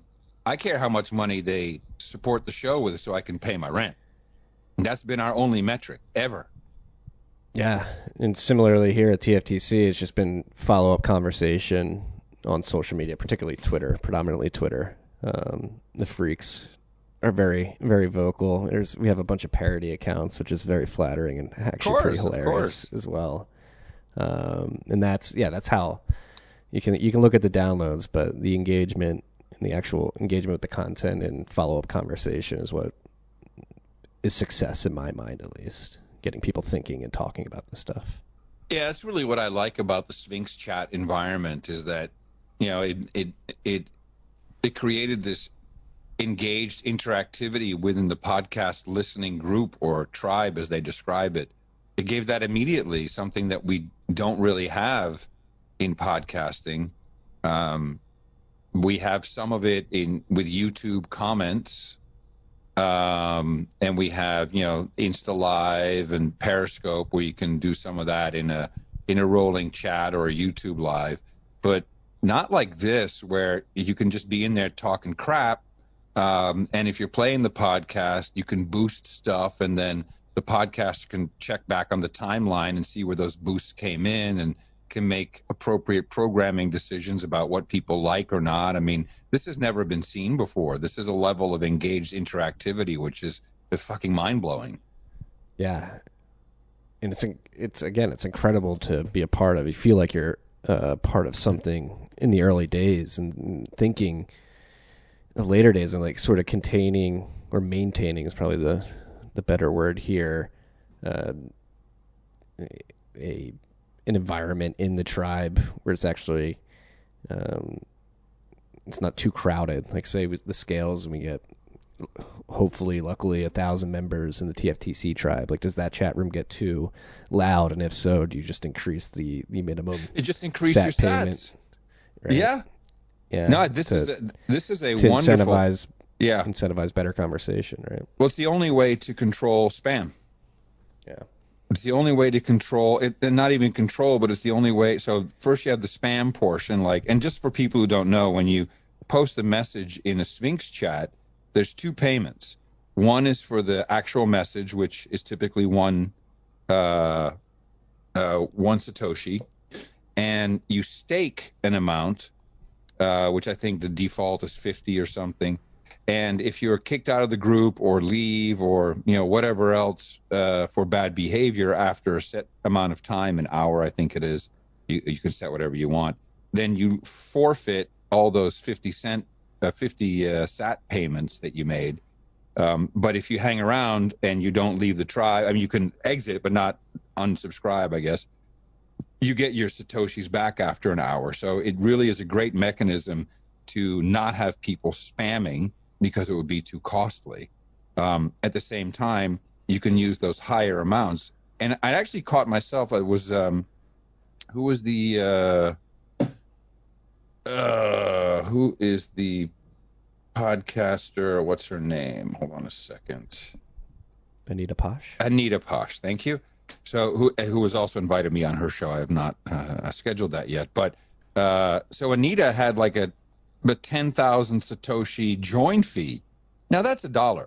And I have dollars, but I'm looking at it, I'm like, I caught myself thinking, is it really worth this? Should I? And of course I did it, but I'm like, should I? That's 10,000 Satoshi. That's $1. Should I really go into this? Am I going to spend my time wisely? This exercise, I mean, I'll blow $10 for nothing, without even looking. But once the value proposition was presented so blatantly to me, and not free, so free is expensive, because the free world gave us tracking and deplatformability and getting kicked off and services turned off, and anything that's free turns out is damn expensive. So if you just want to pay for something straight up honest, and you really have to think about it, man, it fucks with your head. And it's not about you make choices differently. Well, you lower your time preference, right? And time preference, exactly right. That's exactly it. You have a collective societal lowering of the time preference. I think you're going to see quality reverberate throughout everything we touch, whether it be podcasting. Architecture is one I like to think about, building less crappy buildings, because you're thinking about the opportunity cost of just continuing to build this plastic crap. It's great. Like, so are you built in on like the sound monetary aspects of Bitcoin? Sorry, I know you're pretty bought in on the sound monetary aspects. You're a fellow Fed hater from the way well. I understand it, yes, of course. I mean, it's basically the reverse of everything that's being done and has been done in the fiat world for centuries. Or decades for sure. So I understand it. I see the proof because I saw it go from 0 to 20,000. I've read the white paper, obviously, so I understand the philosophy behind it. And again, the proof is just there for me that it's a great place to fuck around with your money, because there's mathematically the likelihood it will become worth more over time. So you can just safely do stuff. Yeah. Bitcoin respects your time more than the US dollar. Yes. And now it has a slow time. It's slow, but it's been 3 years since we peaked at 20,000, and look, lo and behold, it's back. Yeah, but touching back to like you're building this podcasting and supporting the Lightning Network for your children and grandchildren, I like to think I'm doing that as well for my son and his future children, potential brothers and sisters. And that's like how I think we need to put into context how bad we fucked things up, both from a monetary perspective, like giving up all these powers. I don't know if we fucked it up. We inherited a lot, obviously. Yeah, it's pretty fucked up though. Well, my whole family is military and intelligence. I'm kind of the black sheep of the family, and there's sufficient CIA in my family, and like old CIA, not today's CIA, but the old jump out of airplanes and save the world CIA. And they've made some really fucking stupid decisions, but I know that they did it from a place of patriotism and thinking that it was good. And I would say the same in general for most of our leaders. Probably thought that this would be right. And, even the Federal Reserve makes decisions that they think will be right. But they don't know. I mean, this is the big thing. It's like, no, you've never really been right. It doesn't, the system doesn't really function that way.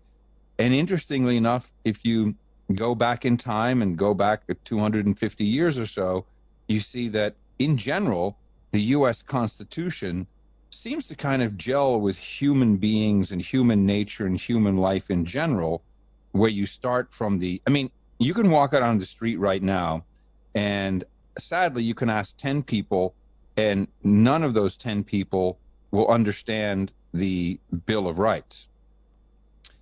Because they all think that you're given some First Amendment right and some Second Amendment right, so you were given the right to free speech. But most of these people have not read or have forgotten they read the Constitution, and the Bill of Rights is actually the opposite. The Bill of Rights says the people have all these rights. They are inherent, God-given.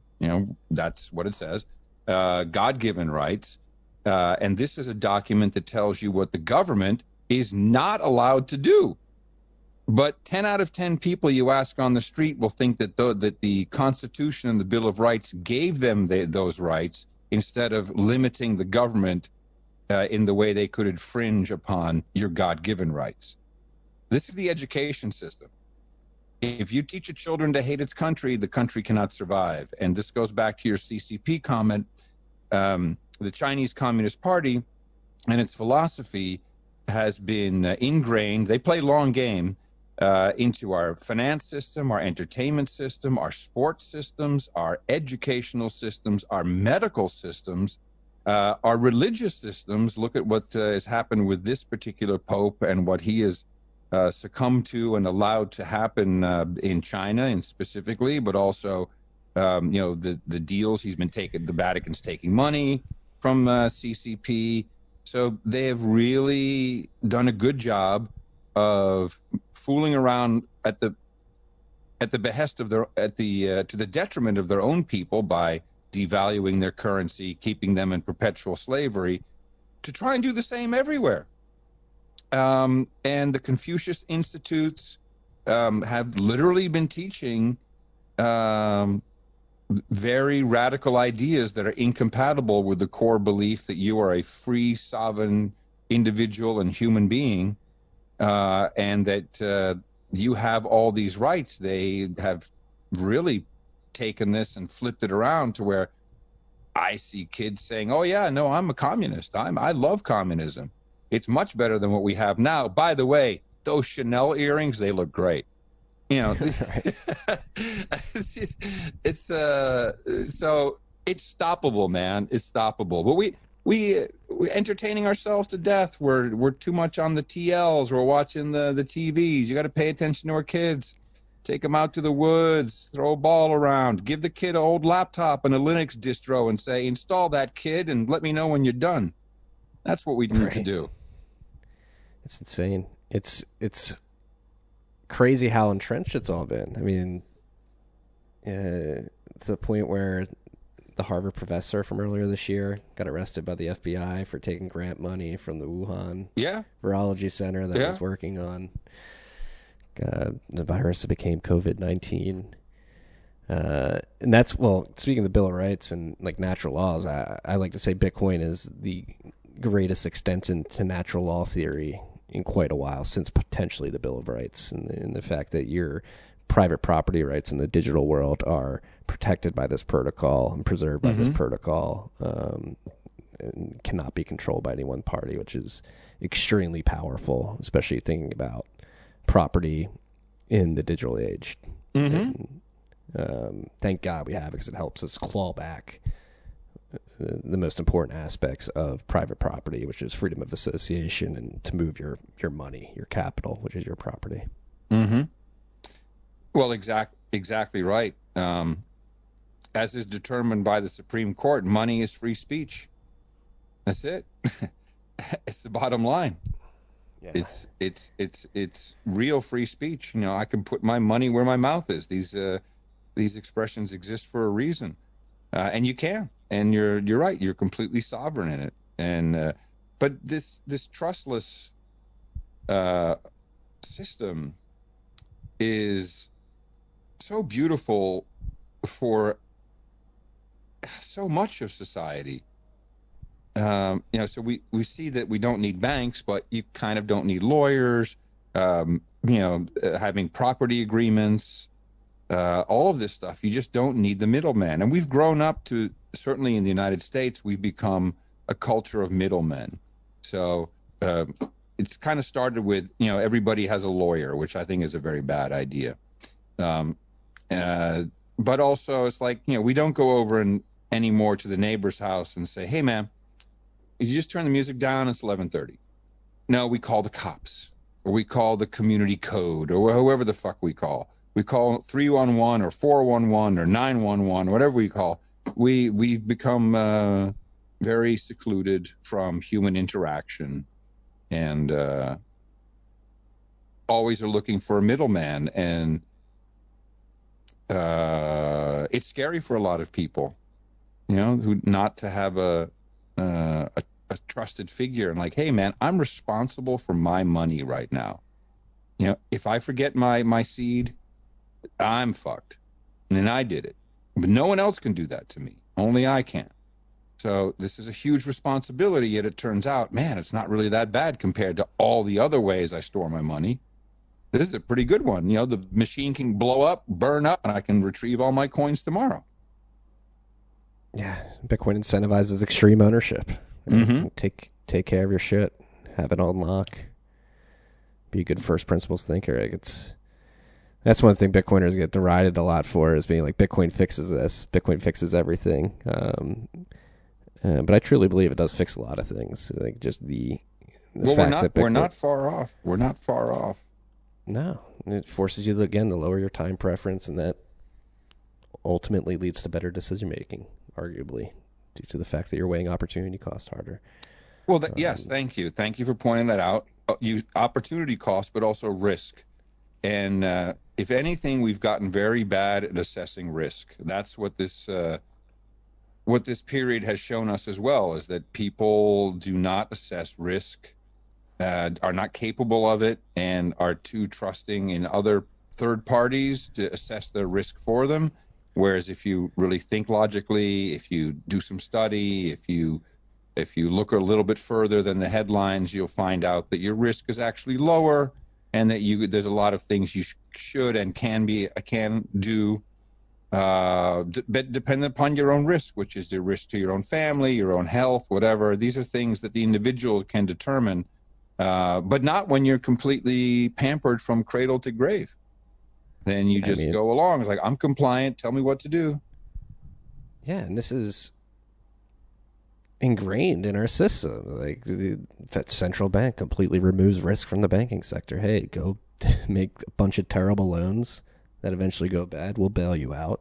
Yep. Misallocate all that capital. Nothing's going to happen to you. We'll come. If you're the airlines and you guys have to shut down, and you didn't save a cash balance, don't worry. We'll print money, give it to you. And that sort of mindset of, hey, here's a bailout. Risk doesn't exist. We can print it out of existence. Yeah. It starts to permeate throughout culture and society. Oh, it's better now. Now they have immunized money. This is a beautiful trick. This is your modern monetary theory. It's like, and in a way, the Trump tax cut proved that, you can print as much as you want. It doesn't make any difference. Shit's at 0%. It's what it's going to be. Only way to go is negative. Enter the CBDCs, and we'll just devalue your money right in front of your eyes. You won't see it because it'll be, 12 digits behind the decimal point, but we're devaluing it slowly. We're taking it away bit by bit. It'll melt away. And here's your airdrop CBDC. You have 2 hours to spend it. You can only spend it on high fructose corn syrup. There you go. Or at these approved vendors. Right? It's coming. Yeah. Oh yeah. Freaks. Well, that's what UBI is going to be all about. That's why, they had in the original Heroes Act, they had the digital dollar stuck in there, man. You've got Bernie and AOC shilling for the Banking for All Act right now, which is what this is about. This is about the Fed now and the Treasury coin, which is, of course, all part of the QFS, the off-world financial blockchain, which is based on XRP, and Ripple will become a trillion company overnight. You know, we've all heard this. Unlikely, but they totally want to do something. Oh, they're going to. They need to. They need to compete, right? Or Yep. at least on optics. Yep. CBDCs at the end of the day really don't compete with Bitcoin. They can't provide the same utility that Bitcoin provides. There's definitely, No, of course not. Of course not. But we all understand why they're doing it. I mean, if I were president, and that is a possibility, obviously, anybody can become president, any age, any background. I would turn the Treasury into a mining operation immediately. Start mining right away. And you know what? Let's try and hook up some of those solar cells to make it work. Oh, that doesn't work? All right, bring in a generator. Bring in some nuclear power. Damn it. Let's fire that shit up and let's get mining. Well, that's what outside of this podcast, I work for a company called Great American Mining. Mm-hmm. And we use our energy source to run our generators. We use natural gas would otherwise be flared or vented on oil fields. Oh, so you got free gas, basically. Very cheap gas, Yeah. very cheap power production. I visited the guys here in between Houston and Austin. There's a place that is it's in the desert basically, and it's a divide where we have a huge grid in Texas. So this is where the eastern grid and the western grid kind of come together, and so it's this huge transformer hub. And these guys have 60,000 Bitmain machines running, and they're on a 750 megawatt pipe, right, as big as my head.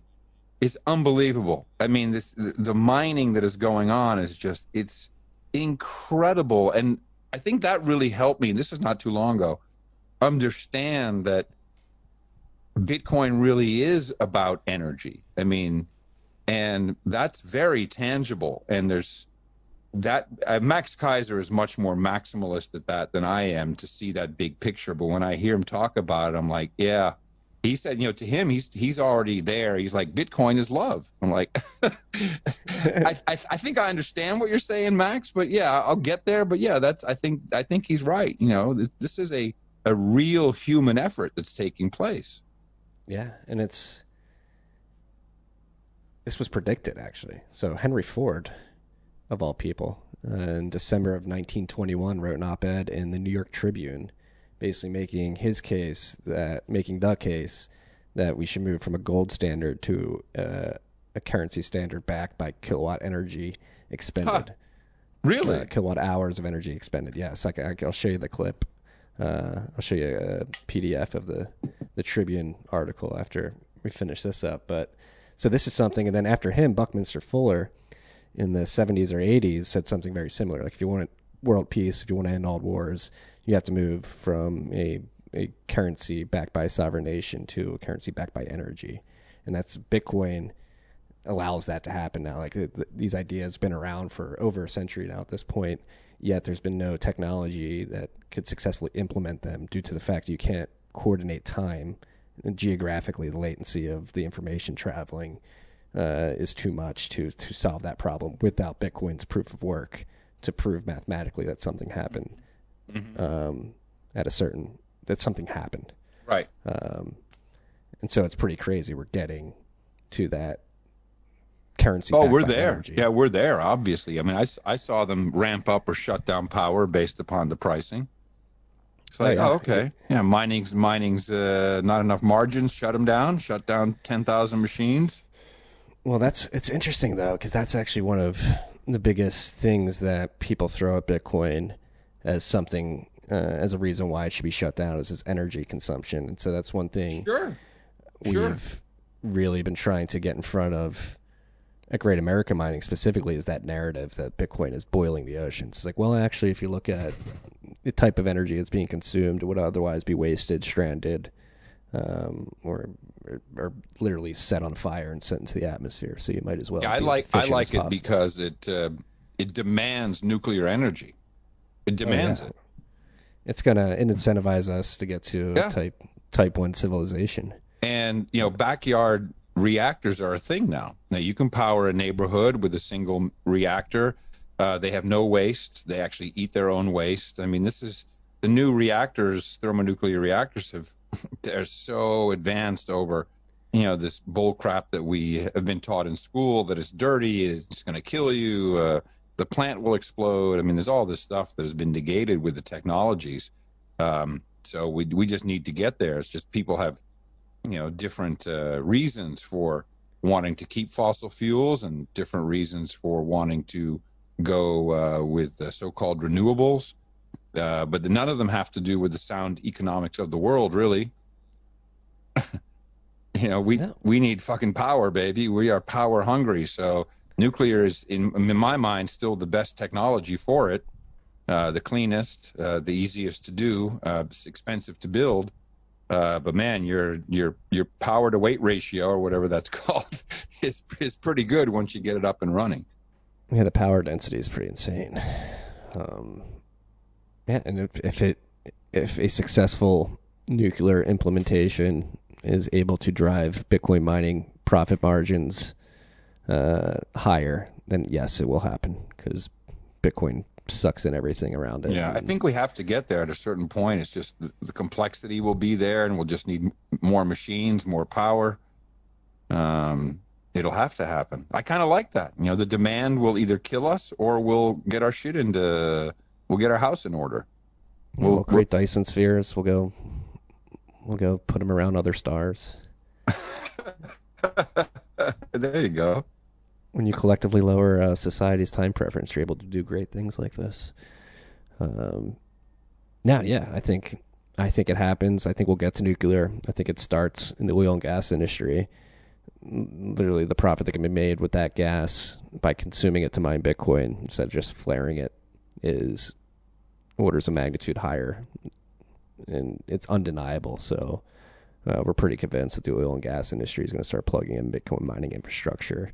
Once that's built out, like, the order of operations is, all right, we've got this figured out. Now let's go to nuclear. Then you start looking at space.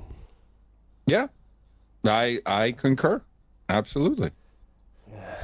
Well, it is surreal to be on the front lines with you, considering how ingrained you are at the Lightning Network now with Podcasting 2.0. And again, I want to really stress that Lightning Network, I don't want to say it was a solution looking for a problem, but it was looking for like a perfect product market fit. And I think this podcasting application off the bat to industries or technologies, if you will, with really robust open source communities and passionate communities with a very freedom focused mentality is just a match made in heaven. And I think I'm really excited for what's going to come forth from all this. Me too, man. And I am happy to be in the frontline trenches with you and with all the freaks and anyone else who wants to join in. We're a very fun loving crowd. And I am just delighted to be in a place where I'm meeting all these cool people with very open minds and different perspectives, but a lot of ideas, a shitload of knowledge. I'm just getting up to speed on everything. I can see a lot of people who've been around a couple blocks on tests, and I see the enthusiasm for this. And without a doubt, you are pushing this very hard, and it's highly appreciated, as is the work of all the developers, because that's really, for me, I feel like I'm a kid in the candy store. I get to dream, and then a whole bunch of guys and girls sits down and makes it work. And, so that's Paul, and that's Evan, and that's, but it's also Roy over at Breeze and his team who are working on it. And it's Martin and David and CSB and all these people who are developing stuff over at Podcast Index. It's James Cridland who's writing for Pod News. I mean, it's just so many beautiful people who are making this happen. And we all have our own little battles that we're fighting. But yes, we are in the trench together. And I see us move up a trench every couple of days. And like, holy crap, here we are. And again, I'm looking at my log and I just see streaming Satoshis every day of every minute every hour. And I know that the machine is there. We've done it. We have created the machine. Now we need more apps. We need more podcasts, and the rest will come, because podcasting is a marketing machine. You talk to your listeners, they're going to tell their favorite podcast because they listen to you and 5 other podcasts. They're going to tell them, yo, bro, get Lightning enabled. They're going to do it. They'll talk to their audience. It's a matrix that goes very, very fast. Witness the rise and fall of Patreon. That went in a couple of years. So we just want rise, no fall. And I think there's nowhere to go but up. No, I think the model of streaming straight to app developers and content creators is very appeasing to both of those audiences, particularly. So where can we help out? I'm sure there's some podcasters listening to this, some listeners of podcasts listening to this. Obviously, if you're listening to this, you listen to podcast.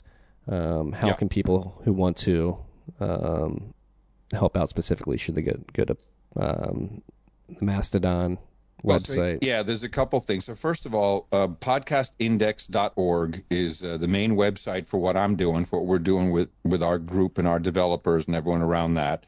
And from the menu there, you can, if you're a developer, you can get keys, your API keys. You can also just search podcast there and play them there if you want. We have a page now with apps that are using some of the new functionality. And I would say the best way to support right now is to get I don't think the Sphinx app is in the App Store just yet. It's still on test flight, but as soon as that comes out, grab a Sphinx app. They'll probably charge you a couple bucks for which you'll have some Satoshis in there to play with, because they have a node. They're setting up a full node, and just join some tribes, man. Join the TFTC tribe. Join the Podcasting 2.0 tribe, whatever else you want. Tribes.sphinx.chat is where you can find other tribes, and stay tuned, because every podcast that is switched on to this is going to be talking about it, and we're not far away. I think weeks from a couple of standalone apps that are key send outbound, so they don't need a node, and we can just deploy 1 million of them. And as long as people are willing to fill it up with some Satoshis, then we've got a system. We have the system, then it'll really be, we just need to add gas. We need to pour fuel on the fire. It's there. So propagate the formula, tell everybody about it, and let everybody know Podcasting 2.0 is coming, and everybody's welcome. All can participate, and everybody can stream value in all directions. Hell yeah. And the Bitcoin podcasting world is vast, so you're going to have a bunch of podcasters who are also Bitcoiners giving early user feedback, which is going to be even better for this. So, hell yeah.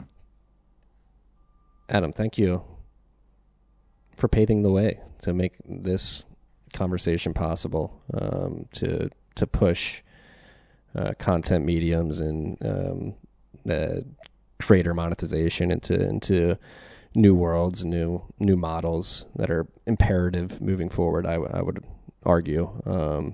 Thank you for all that. Really an honor to have 2 hours of your time to have this conversation. It was a pleasure. Marty, it's my pleasure, and thanks to all the freaks for sticking with it for 2 hours and listening to us. I really appreciate what you're doing. You are definitely a driving force in this, so know that you are on the front lines pushing this, and it's great to see it, and I really appreciate it. And just to remind everybody, they're saying that all hell is going to break loose, and you're going to need a Bitcoin. That's all you need to know, people. Peace and love, freaks.